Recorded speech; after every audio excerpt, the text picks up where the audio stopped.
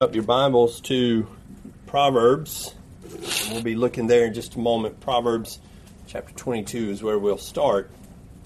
We are continuing to look at lessons concerning the home this week, and in the lesson last night and tonight and tomorrow night, we're looking at lessons particularly about parenting.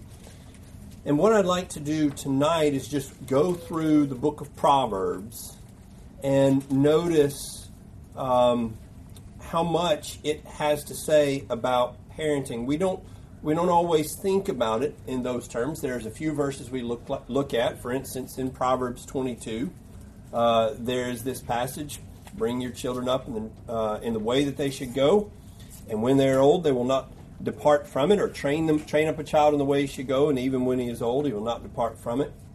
And there's some other passages about sparing the rod, and so we pull those out, and we kind of hold those up, and then we end up with like 5 verses, So everything Proverbs has to say, we almost boil it down to maybe 4 or 5 verses. And then we'll pull in Ephesians chapter 6, and we see from Ephesians chapter 6 that you should bring it up in the nurture and admonition of the Lord.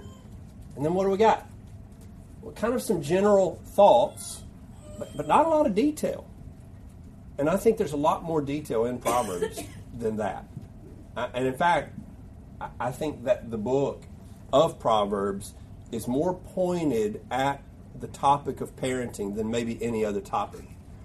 One reason I believe that is because it is almost shot through with parents telling their children stuff. It's dad saying, "Son, listen to me." And it's mother saying, "Son, daughters, listen to me." And so if nothing else, it is for us to observe and say, what does the wisest man who ever lived say to his kids? Well, I want to know that.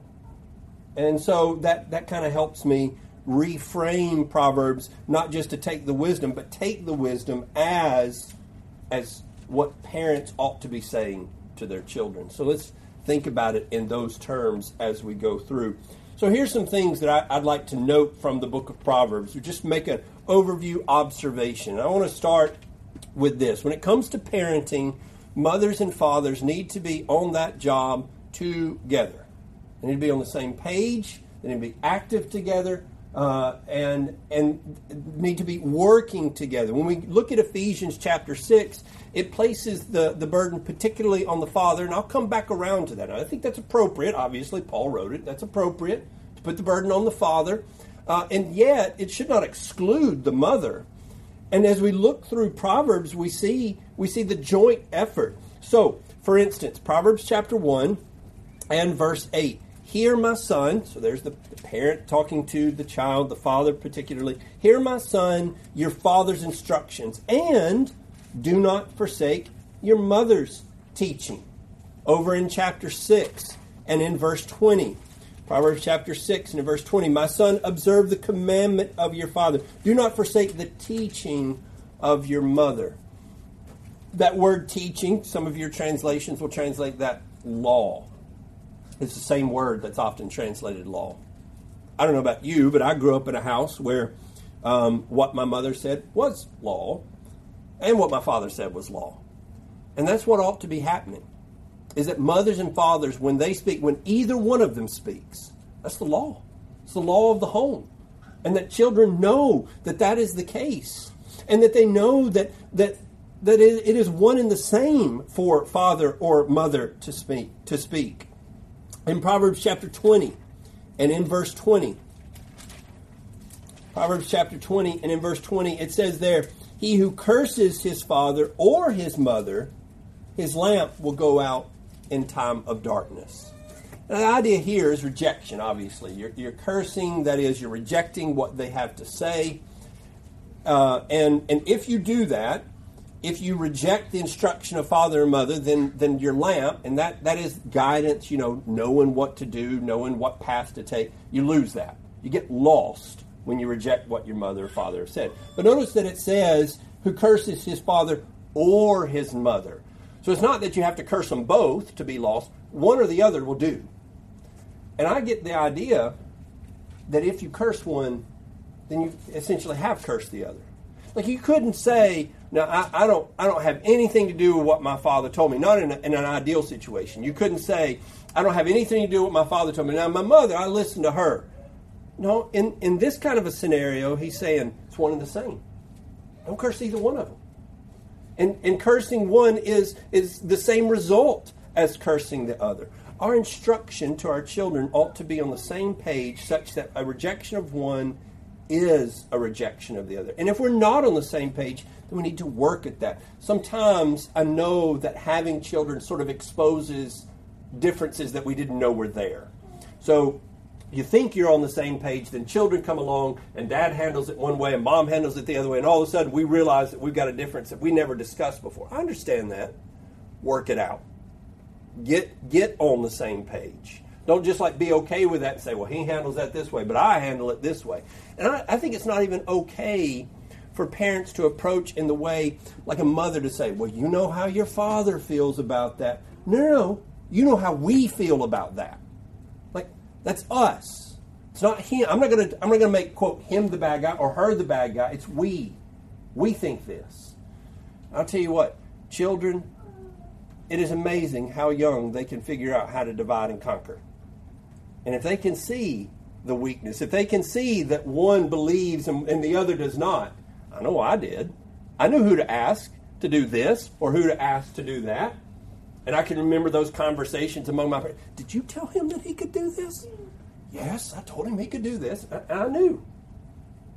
And so we have to be careful about that. I still have those conversations now, where I've given permission or Amy's given permission. But we try to make sure that they know that our instruction is coming from the same place. I think this is further illustrated in another manner, kind of coming from another angle. Over in Proverbs chapter 10 and in verse 1, it says, the Proverbs of Solomon, a wise son makes a father glad, but a foolish son is a grief to his mother. Now look at that. It's two ways of sort of saying the same thing. A wise son makes his father glad. A foolish son is a grief to his mother. The idea is what makes the father glad, doing the opposite of that is what brings grief to the mother. So you could work it this way and say what makes the father glad makes the mother glad. What brings the mother grief brings the father grief. So wisdom, that's going to please both mother and father. Foolishness is going to grieve both. I do think there's something to note here about the differences between fathers and mothers. Oftentimes, fathers are a little bit more stingy in their giving their approval to their children. At the very least, as children, very often we feel like we've got to win our father's respect, and that's just a general observation. We feel like we've got to. A lot of men, especially, feel like I gotta win my father's respect. Now, your mother, it's more like you got it if you don't lose it, right? You already have it. They have phrases like "a face only a mother could love," right? So you automatically got that if you don't disappoint her, if you don't bring her to grief. And so maybe that's some of the action here, or some of the verbiage here, that this is what you do to get your father's approval. This is what you do to lose your mother's approval. And so it kind of comes from both sides there. That's reiterated in several places. Proverbs chapter 15 and verse 20. Proverbs chapter 15 and verse 20, a wise son makes his father glad, but a foolish man despises his mother. It's another way of saying he brings her to grief. Chapter 17 and verse 25, a foolish son is a grief to his father and bitterness to her who bore him. Over in chapter 23 and verse 22. Chapter 23 and verse 22, it says, listen to your father who begot you, and do not despise your mother when she is old. Finally, over in chapter 30 and in verse 17, it says that the eye that mocks a father and scorns a mother, the ravens of the valley will pick it out, and the young eagles will eat it.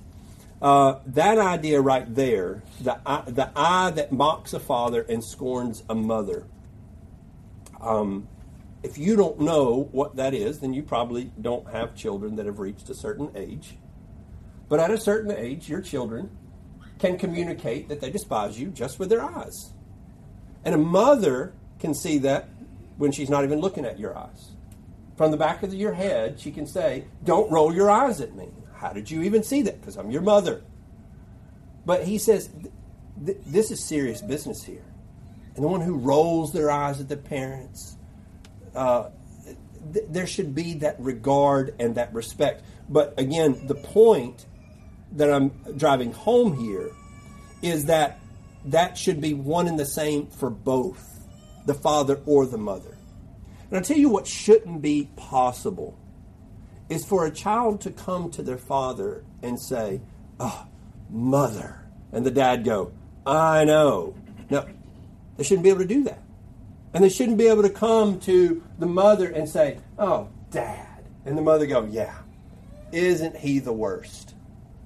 No. If they come to one or the other, it ought to be that they find that they are on the same page, that they're instructing from the same place, and the same things make both parents proud, and the same things would disappoint both parents. All too often you have situations where, let's say you've got a young man who is not keeping himself, maybe through sexual purity. Maybe he's not keeping himself just from the standpoint of being responsible and growing into a responsible person. And maybe the dad's a little bit entertained by that. I mean, there's a little bit of chuckle there, like, oh, you know, when I was young, I remember those days. And mom is looking and going, no, do not show any approval of this. And she's having to fight to try to bring the dad to be ashamed of what he ought to be ashamed of, because that's his boy. Or maybe the mom looks on as she watches her daughter grow up and her daughter wears things that attract boys' attention in all the wrong ways, but all the mother sees is the cuteness of it. And I grew up that way, and the dad's going, no. You don't see what I see. And they need to be on the same page as that. And it ought to be that when a mother looks and she sees shameful behavior, that the father can see it too. And when a father sees shameful behavior, that the mother can see that too. And we need to help each other see those things, because we don't have the same perspective. We don't come from the same place, but we need to get there. And we need to work to have that unity in our parenting. I think that when children come, just as a practical, starting at a very early age, children ought to know that they're going to get the same thing no matter who they come to. From a very early age, when one of us would discipline one of our girls, the immediate reaction of a child very often is to run to the other one. Our practice was to say, no, you go back over there to the same one that disciplined you. You're not going to get me to shield you from that discipline. You go back, you make penitence, you make that right with mom over there who just gave you the whipping. Don't come over here. I'm not going to be the one that says, oh, she shouldn't have done that. No. I'm going to support what she just did. And when my kids complain about the rules that their mother makes, I help explain those rules, and vice versa. I have had my kids say to me at times, I've had one of my daughters say to me very point blank, you always take mom's side. My answer to that is, and I always will. Unless she is doing something opposed to God's word, I'm always on her side. We're in this together. And frankly, I'll tell my kids, I love her more than I love you. And I mean that. That's the relationship that starts here. And you fall beneath that. That doesn't mean I don't love you. She's above all. And so my kids know that they're not going to wedge their way in that and get us to fight against each other. So I think Proverbs clearly lays that notion out. I will say this, over in Proverbs chapter 4, I think it does support what we see Paul saying in Ephesians chapter 6, that the father takes the sort of leading role. He says there, hear, O sons, the instruction of your father, and give attention that you may gain understanding. That phrase is certainly there more frequently than father and mother. And so the primary responsibility falls on the father, and he should be the leader in that. But that leading should be in conjunction with and getting on the same page with the mother as well. Well, another thing that I take from the Proverbs is the confidence or the conviction with which the writer approaches his instruction. He is certain as to the value of what he is teaching.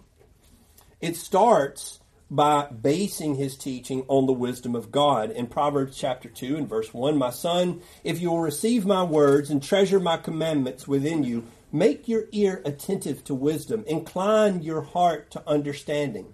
For if you cry for discernment, lift your voice for understanding. If you seek her as silver and search for her as for hidden treasures, then you will discern the fear of the Lord and discover the knowledge of God.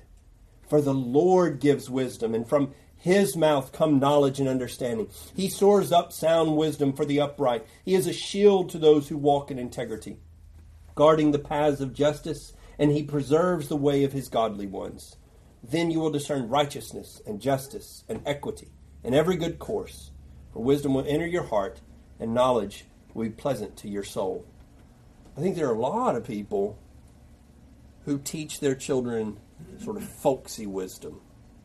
Right? Just the general, like, old sayings that we grew up with. And people end up saying things like, well, you know, my daddy always said, or my granddaddy always said, or I heard my daddy say his granddaddy always said. That's not what we're talking about here. He said, I'm going to tell you what God says. And I'll tell you, among God's people, I too often I hear people when we gather together to try to discern what we ought to be doing as a congregation, for instance.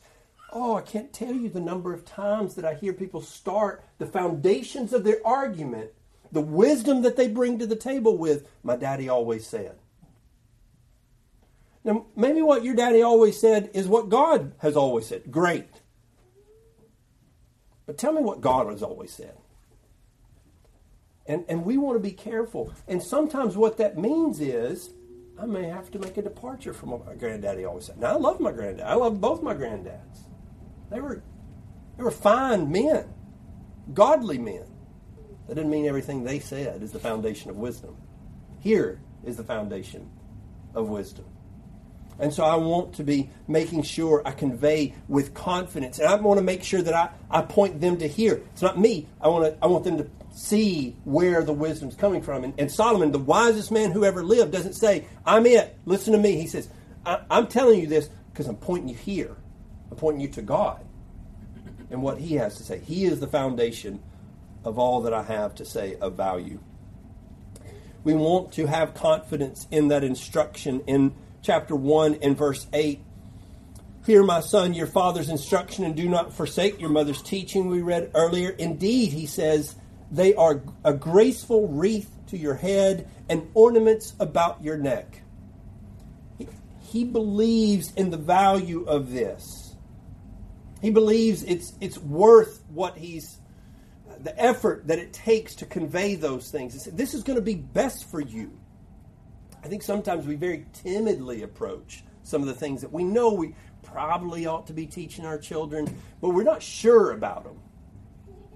Maybe we're not sure about them because we didn't apply them here. So we're not sure about the value in our own lives. But if it's God's word, then we need to say, look, you won't do better than this. This would be the best thing that you could ever do for your life. Would be able to take this with all the value that is communicated, for instance, in the book of Proverbs. But it's not just that they relay wisdom in the Proverbs. They help them connect the dots. They help them apply that wisdom to what's going on in the life of a young man or a young lady. In Proverbs chapter 1 and verse 15, it says, My son, do not walk in the way with them. Keep your feet from their path. For their feet run to evil, and they hasten to shed blood. Indeed, it is useless to spread the baited net in the sight of a bird, but they lie down and wait for their own blood. They ambush their own lives. So are the ways of everyone who gains by violence. It takes away the life of its possessors. So it's not just like general instruction. He says, hey, you see those guys over there? Let me tell you where they end up. I hear parents say sometimes, well, you can't choose your kids' friends. To which I reply, that is news to me. My parents sure did a lot of choosing of my friends. And when certain friends would come around, they would say, who is this? And then they would go check up on them in mysterious ways that before Facebook, I don't know how they stalked them, but they would find out things, and then they would say, there'll be no more time with this friend. And I would foolishly say something like, you can't pick my friends. No, but I can pick how much time you spend with them. And if you don't spend any time, then soon they won't be your friends. And they made sure to cut off contact there and say, look, pay attention to what's happening here. Pay attention to the trouble that this person gets in. Meanwhile, let me say, they were also cultivating other opportunities to build good friendships in other places. And they went out of their way to do that. It wasn't just no, no, no. It was here, yes, yes, yes. But they connected that. They didn't just leave it in vague terminology. Chapter 13 and verse 20, again, he who walks with wise men will be wise, but the companion of fools will suffer harm. The opportunities that my parents made for me to be in the company of wise people are some of the best memories I have. This past Saturday, I was speaking at the memorial of my grandfather. And some of my favorite moments with my grandfather were times where we had a gospel meeting. I went to church where my grandfather preached, and we would have a gospel meeting, and my parents would take us over to his house afterwards, and Granville Tyler or Hiram Hutto or H.E. Phillips, those would be names some of you people would know, would be there, and we would just sit at the table and just listen. 10-year-olds don't know how to sit around a table and listen anymore. But I think here is somebody that says, I want you to see the value of sitting just in the presence, just being around wise people. And from a distance, I want you to see the danger of being around fools and see what happens there. And so they pointed that out to me. They just didn't just leave me to figure that out. They made it plain. Over in Proverbs 28 and verse 7, he who keeps the law is a discerning son, but he who is a companion of gluttons humiliates his father. And so, again, the idea of pointing out, here is the folly, here is the foolish behavior, here is the path that will lead to dignity and prosperity. I think another thing throughout the Proverbs, we've talked a little bit about this on Sunday in looking at the Song of Solomon, but this father has some very tough conversations with his son. Serious, sober conversations. Proverbs chapter 7 is a good example.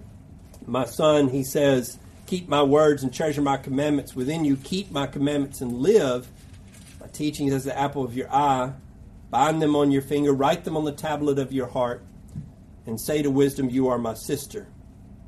But he goes on, he says, verse 5, that they may keep you from an adulteress, from the foreigner who flatters with her words. And then he goes on to describe that adulteress and what she looks like and what the silly fool who follows after her looks like. Now that's the sort of conversation that we call like the talk. You ever heard anybody refer to somebody, parents have you had the talk with your kids? Can I suggest to you don't need to have the talk with your kids. You just need to talk to your kids a lot. Your conversation needs to be open. It needs to be plain and at a level of comfort where they feel free to ask about difficult things as they grow. Maybe they feel more comfortable with one parent than the other. I understand that.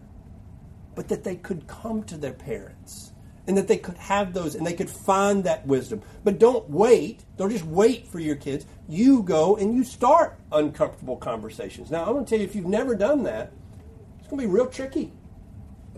Now, if you do that from an early age, then it's more comfortable. It's still going to be some awkward. Let me just say, this is always going to be awkward. But it could be easier. But even if you haven't done that, and you're starting out, there are a lot of children that I talk to who wish their parents would sit down and have a conversation in which they listen to the concerns. They want to know what's going on. They want to hear. And then they respond with kindness and wisdom. They want some guidance. They want to know. And again, where are they going to find the answers? Google's not what you want them to be going to. You don't want them to go to social media. You don't want them to go to YouTube to figure out what path they should take. And so be willing to sit down and have conversations that are going to turn both your faces red. It's okay. It's okay. It'll be worth it. In Proverbs chapter 14 and in verse 7, Proverbs chapter 14 and verse 7, it says there, "Leave the presence of a fool, or you will not discern words of knowledge." And then, in the same chapter, in verse 15, it says, "The naive believes everything, but the sensible man considers his steps."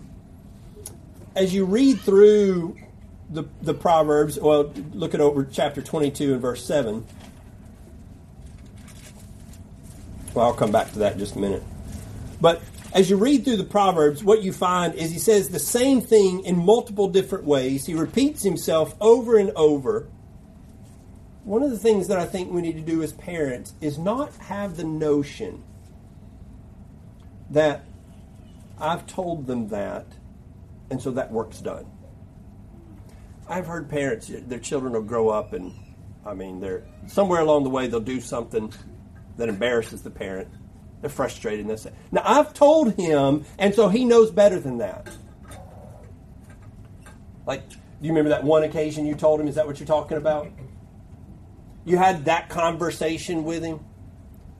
Or did all along you communicate? One of the things I think we do harm with the Proverbs, you've probably studied the Proverbs, and I don't think it's a bad way to study the Proverbs, but it doesn't need to be the only way we do it.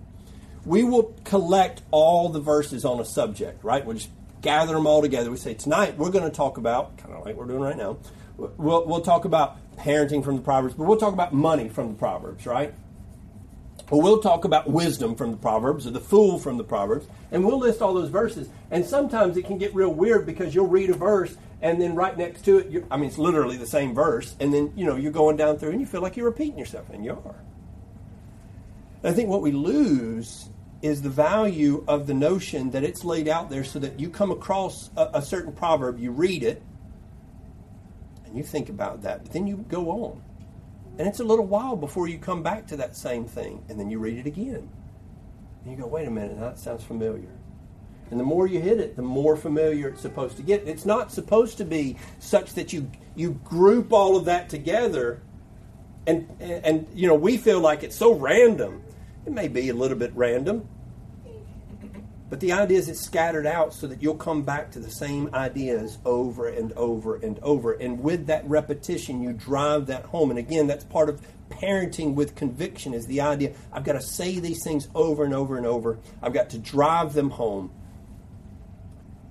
In thinking about that, let me say this. The world is spewing lies twice as fast as we generally are telling the truth. And we have got to say the truth more than the world's saying the lies. It's going to be countercultural. And so we're going to have to make sure that they get it. We're going to have to be plain, speak with clarity. I remember I've read through the Proverbs multiple times. I remember the first time I was listening to Dave Ramsey talking from the Proverbs, and he gets to Proverbs 22 and verse 7. It says, "The rich rules over the poor, and the borrower becomes the lender's slave." That had never been emphasized to me in the way that Dave Ramsey will emphasize. And of course, he emphasizes it a lot. I want my children to know how desperate the Proverbs speak about things like that. I don't want to talk about that like sort of going, you just want to be careful. You want to be careful to kind of step. Hey, you don't want to be a slave. That's what you see how serious he talks about that? Do we talk about debt like that? Do we talk to our children about money like this guy talks about money? Or maybe because we don't listen to it ourselves, we're sort of like, just maybe you don't want to get into too much debt. I want to talk about it with the same conviction, with the same confidence, and drill these kind of principles home in myself, and of course in my children as a result. Well, finally, there is an element of discipline in bringing up children that we see present throughout the Proverbs. These are some passages that we're familiar with, but I want to think about them carefully. In Proverbs chapter 22 and verse 15, it says, "Foolishness is bound up in the heart of a child, and the rod of discipline will remove it far from him." And what I want to suggest about that is that, a child, when they come here, they are silly creatures, and they're supposed to be. Right? You'd think it would be pretty ridiculous for, say, me talking to 1-year-old Rylant back there and chastising him for drooling all over his shirt. Right? That's what a 1-year-old baby who's getting teeth does. Now, if he's 13, unless he has some kind of medical condition and he's still drooling all over his shirt, we're going to have a conversation. We're going to have a lot of conversations and say, hey, you shouldn't have to change shirts 3 times a day. It's figuring out what's age appropriate. And at what point, okay, this is behavior that needs to be driven out. You don't want to do that too soon. And I think we could do harm if we think behavior ought to be driven out before really they've gotten to a level where it ought to be driven out. And I see some parents who get so eager for their little children to be like grown little people. They really want little adults to be walking around. And so you got a child, maybe they're trying to be a big helper and they're carrying something and they drop it. And so there's an accident. And then you really get after them about that. What have you done? I don't think that you have instructed your child. I don't think you've driven foolishness out from them. In fact, I think you've just taught them not to be helpful lest they get their heads bit off. I'm talking about foolishness, rebelliousness, foolishness in the way that the Proverbs deals with it. And I want to drive that out at age-appropriate moments all along the way. I got a little 1-year-old who strips himself naked and comes running through the living room. Maybe I get a little embarrassed. Maybe I say to him, you know better. He does not know better than that. I'll teach him. I got a 10-year-old that does that. Again, bigger problem. Now we're going to have a serious conversation. All along the way, I'm driving that behavior out as he comes closer and closer to being adult, so that when he becomes an adult, he doesn't act like a 3-year-old. When he's a 3-year-old, he's supposed to act like a 3-year-old. I want him when he's a 19-year-old to act like a 19-year-old should. And so on and so forth. Proverbs chapter 29 and verse 15. The rod and reproof give wisdom, but a child who gets his own way brings shame to his mother. I cannot emphasize enough that children do not raise themselves, or children who do raise themselves almost inevitably and across the board will turn out badly. They are not equipped. You are. I hear parents say things all the time like, something's going on and say, what happened? Well, he just didn't want to fill in the blank. And I'm like, well, yeah, he's a kid. Like, he just didn't want to bathe tonight. I don't hear parents really usually giving on that one. And eventually they're just going to give the kids a bath whether they want it or not. He just didn't want to brush his teeth. No, they're going to do that. Then I'll hear parents say, he just didn't want to come to church tonight. Okay. Kids don't want to do things that they really need to do. You make them. And so you push them and you discipline them and you pull and there's lots of ways to go about that. But you are the one who has a clear picture of where they ought to be headed, not them. A kid, when they're thinking about what it means to be an adult, they're thinking it means you get to eat ice cream and stay up late. And I'll just tell you what, there's a lot of adults that haven't quite got past that. But as adults, we ought to be saying, I got a bigger vision for you than that. And I'm going to be the one who's going to guide this ship, not you. In Proverbs 23 and verse 13, it says, do not hold back discipline from the child. Although you strike him with the rod, he will not die. There are a lot of people that try to do some real gymnastics with the verbiage of Proverbs and say, well, a rod is actually sort of a gentle tool that a shepherd would use and so forth. And I'm like, I don't know how you fit that with Proverbs 23:13. Because he says you strike him with something, whatever you want to put in there, you strike him with something and he will not die. And the idea is, obviously, you are going to cause pain. It will not be permanent. And I think that we need to trust God when he says that works. Now, I could give you all sorts of anecdotal evidence that discipline works. I've seen it over and over. I've lived it on both ends. It does. It is a very effective deterrent. I think we need to be careful about that. We surround that with love and we surround that with the best interest of the child. You ought to never, just out of a loss of control, strike out at your children. The idea is you're guiding them. You know what you want that product to look like, and so you're very careful and thoughtful and focused about that. And you're trying to convince them. You're instructing them. That's a lot of what discipline is. Sometimes we think of discipline only in terms of what is punitive. You did this, this will be the punishment. But I'm thinking in terms of, you did this, that is not the behavior I want. And it's not the behavior I want because I don't want it for you. And so to help you remember this, then we're going to go with some corporal punishment. I tried so hard to make sure my children understood that. I remember one time where one of my daughters, I won't tell you which one, but it's not the one that's here tonight.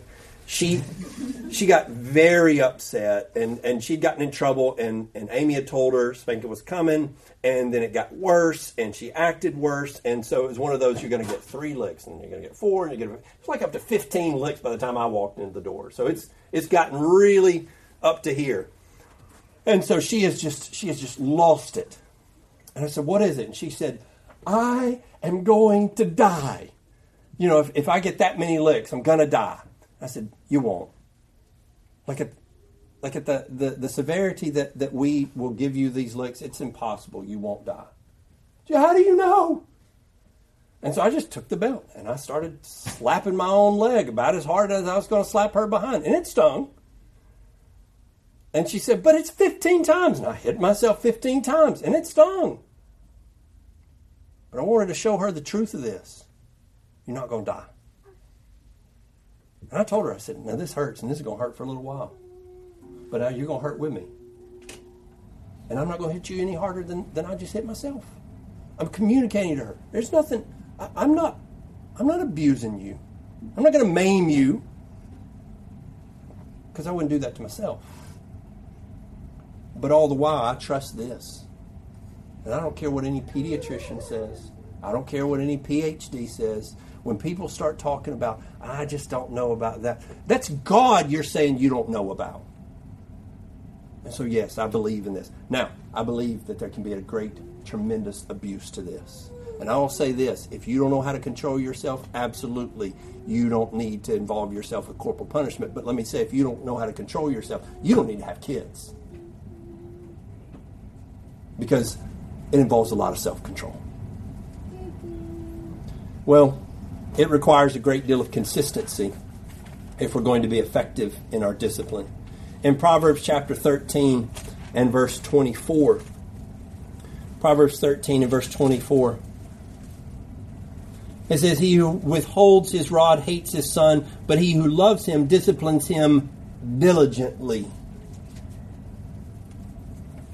A lot of times when people say, I've tried that and it doesn't work, what they mean is, I spanked him the other day and then he went back and did it again. Yeah. We have a dog and we're working on training him, and there's some things we're very diligent about and some things we're not very diligent about. One thing we're very diligent about is he does not come in the house. Let me tell you how you train a dog not to come in the house. You never let him come in the house. And when you let him come in once, he will try 1,000 more times because he will remember the one time you let him come in the house. And children will remember the one time. No matter how many times you do this, they'll remember the one time. And also, sometimes it just takes so very long.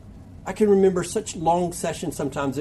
There's battles that you just realize we have just gone to war. You didn't mean to go to war, but now you have.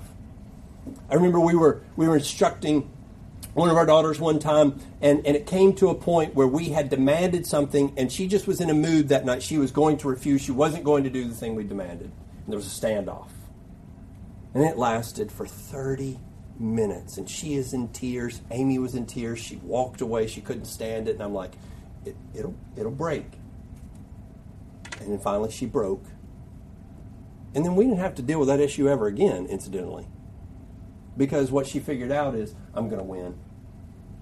That's what my mom told me. She said, in parenting, what your children have to know is resistance is futile. I will always win. And I knew that with my mom and dad. There was no point. God's that way. God says, there is no winning here. Surrender is winning with God. That's what I want my kids to know with me. Surrender is when you win. That's really when you get the best of what this world has to offer. In my house, it's by surrendering. And you say, is that a tyrant? No, it's me saying, I know better, at least right now, what's best for my kids than my kids do. And so I'm going to consistently demand things, and I'm going to consistently offer discipline along those things. And I'll do it as many times as it takes. My mom loves to tell the story of the night that I say she loves to. It's kind of a love-hate thing. She loves to tell the story of the time she spanked me 14 times in one night. My dad was out of town. Now, I say if she spanked me as hard as my dad, it wouldn't have taken 14 times. But nevertheless, the 14th time, I did what she asked me to do. And we didn't have that battle again. Again, she said, I will always win. But when you go about it, and I think what a lot of times happens is we employ discipline really as an annoyance measure, as a response of annoyance. You're getting on my nerves, therefore, give them a pop. It needs to be much more targeted and focused than that. I don't spank my kids because they're getting on my nerves. I spank my kids because I want them to know what right behavior is and what wrong behavior is. Sometimes I get annoyed when they haven't even done anything wrong. And so if that's the barometer, well, then they're going to get a lot of spankings they don't deserve. So I want to be consistent. I want to consistently communicate what I want. But most of all, with regards to that, what we've got to keep in mind is that what we're trying to do is save them from a far worse end. In Proverbs chapter 10 and verse 13, it says, on the lips of the discerning wisdom is found, but a rod is for the back of him who lacks understanding. The idea is that you spank your children so that a bigger and badder person doesn't. Because he don't care about them like you do. He doesn't care if it maims or injures them. Over in Proverbs 26, and in verse 3. A whip is for the horse, a bridle for the donkey, and a rod for the back of fools. Chapter 23 and verse 14. You shall strike him with a rod and rescue his soul from Sheol. Ultimately, I'm trying to save their soul. That's what I want. You know, you say, well, it's really going to hurt them. It will. But they'll get past that hurt. If you don't discipline them, they will endure pain that will not go away. And so, yeah, it is a life or death thing. And that is the seriousness with which we need to approach raising our children. Too many messages from our culture are indicating that really no matter what you do, the kids will turn out fine. Kids are resilient. They'll be all right. They'll figure it out. I see billboards that are saying, you're doing a great job as a parent. I'm like, they'll put that billboard up and I'm like, I know how many people drive down this road and they are not all doing great as a parent. In fact, a cursory examination of society around us would suggest a whole lot of them are not doing a great job as a parent. We're so eager to tell people whatever you do, it's just great as long as you just love them. First of all, do you even know how to love them? But second of all, just look at the results. No. We've abandoned the pattern. We've abandoned this approach to raising children. And then we look at the results and people don't even see that the results are as bad as they are. But I want to suggest to you that just as we pointed out last night, it can be done. Like this approach can work, it can be effective, and it can be effective for generations. When I stood at my grandfather's memorial, I didn't mention this there.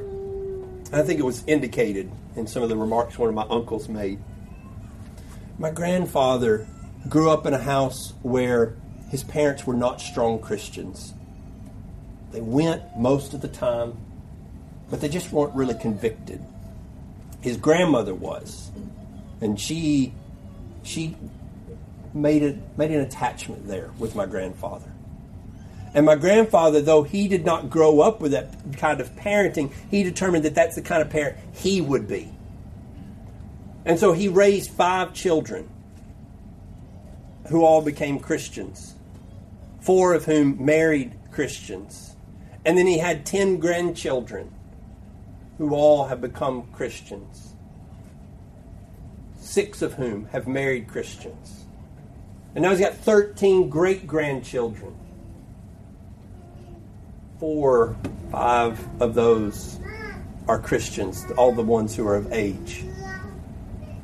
Not a single person at our Thanksgiving get-togethers and our Christmas gatherings has walked away from that instruction. It can be done. But it takes really serious attention. I believe that there are some good parents here.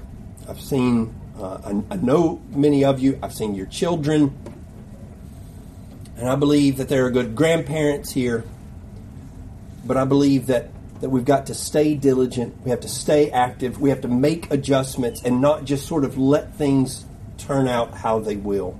A lot of times I think we grow up thinking that our kids will know things that we automatically know. Have you ever gone through the process of teaching your children something that you didn't know how you learned? We were out throwing a ball one day, and you know, first time I've ever thrown a ball with my girls, and I throw it, and then they throw it back, and they said, "What am I doing wrong?" And I said, "I don't know. I can't even understand how your arm is moving. You don't do that. I mean, this is how you throw a ball.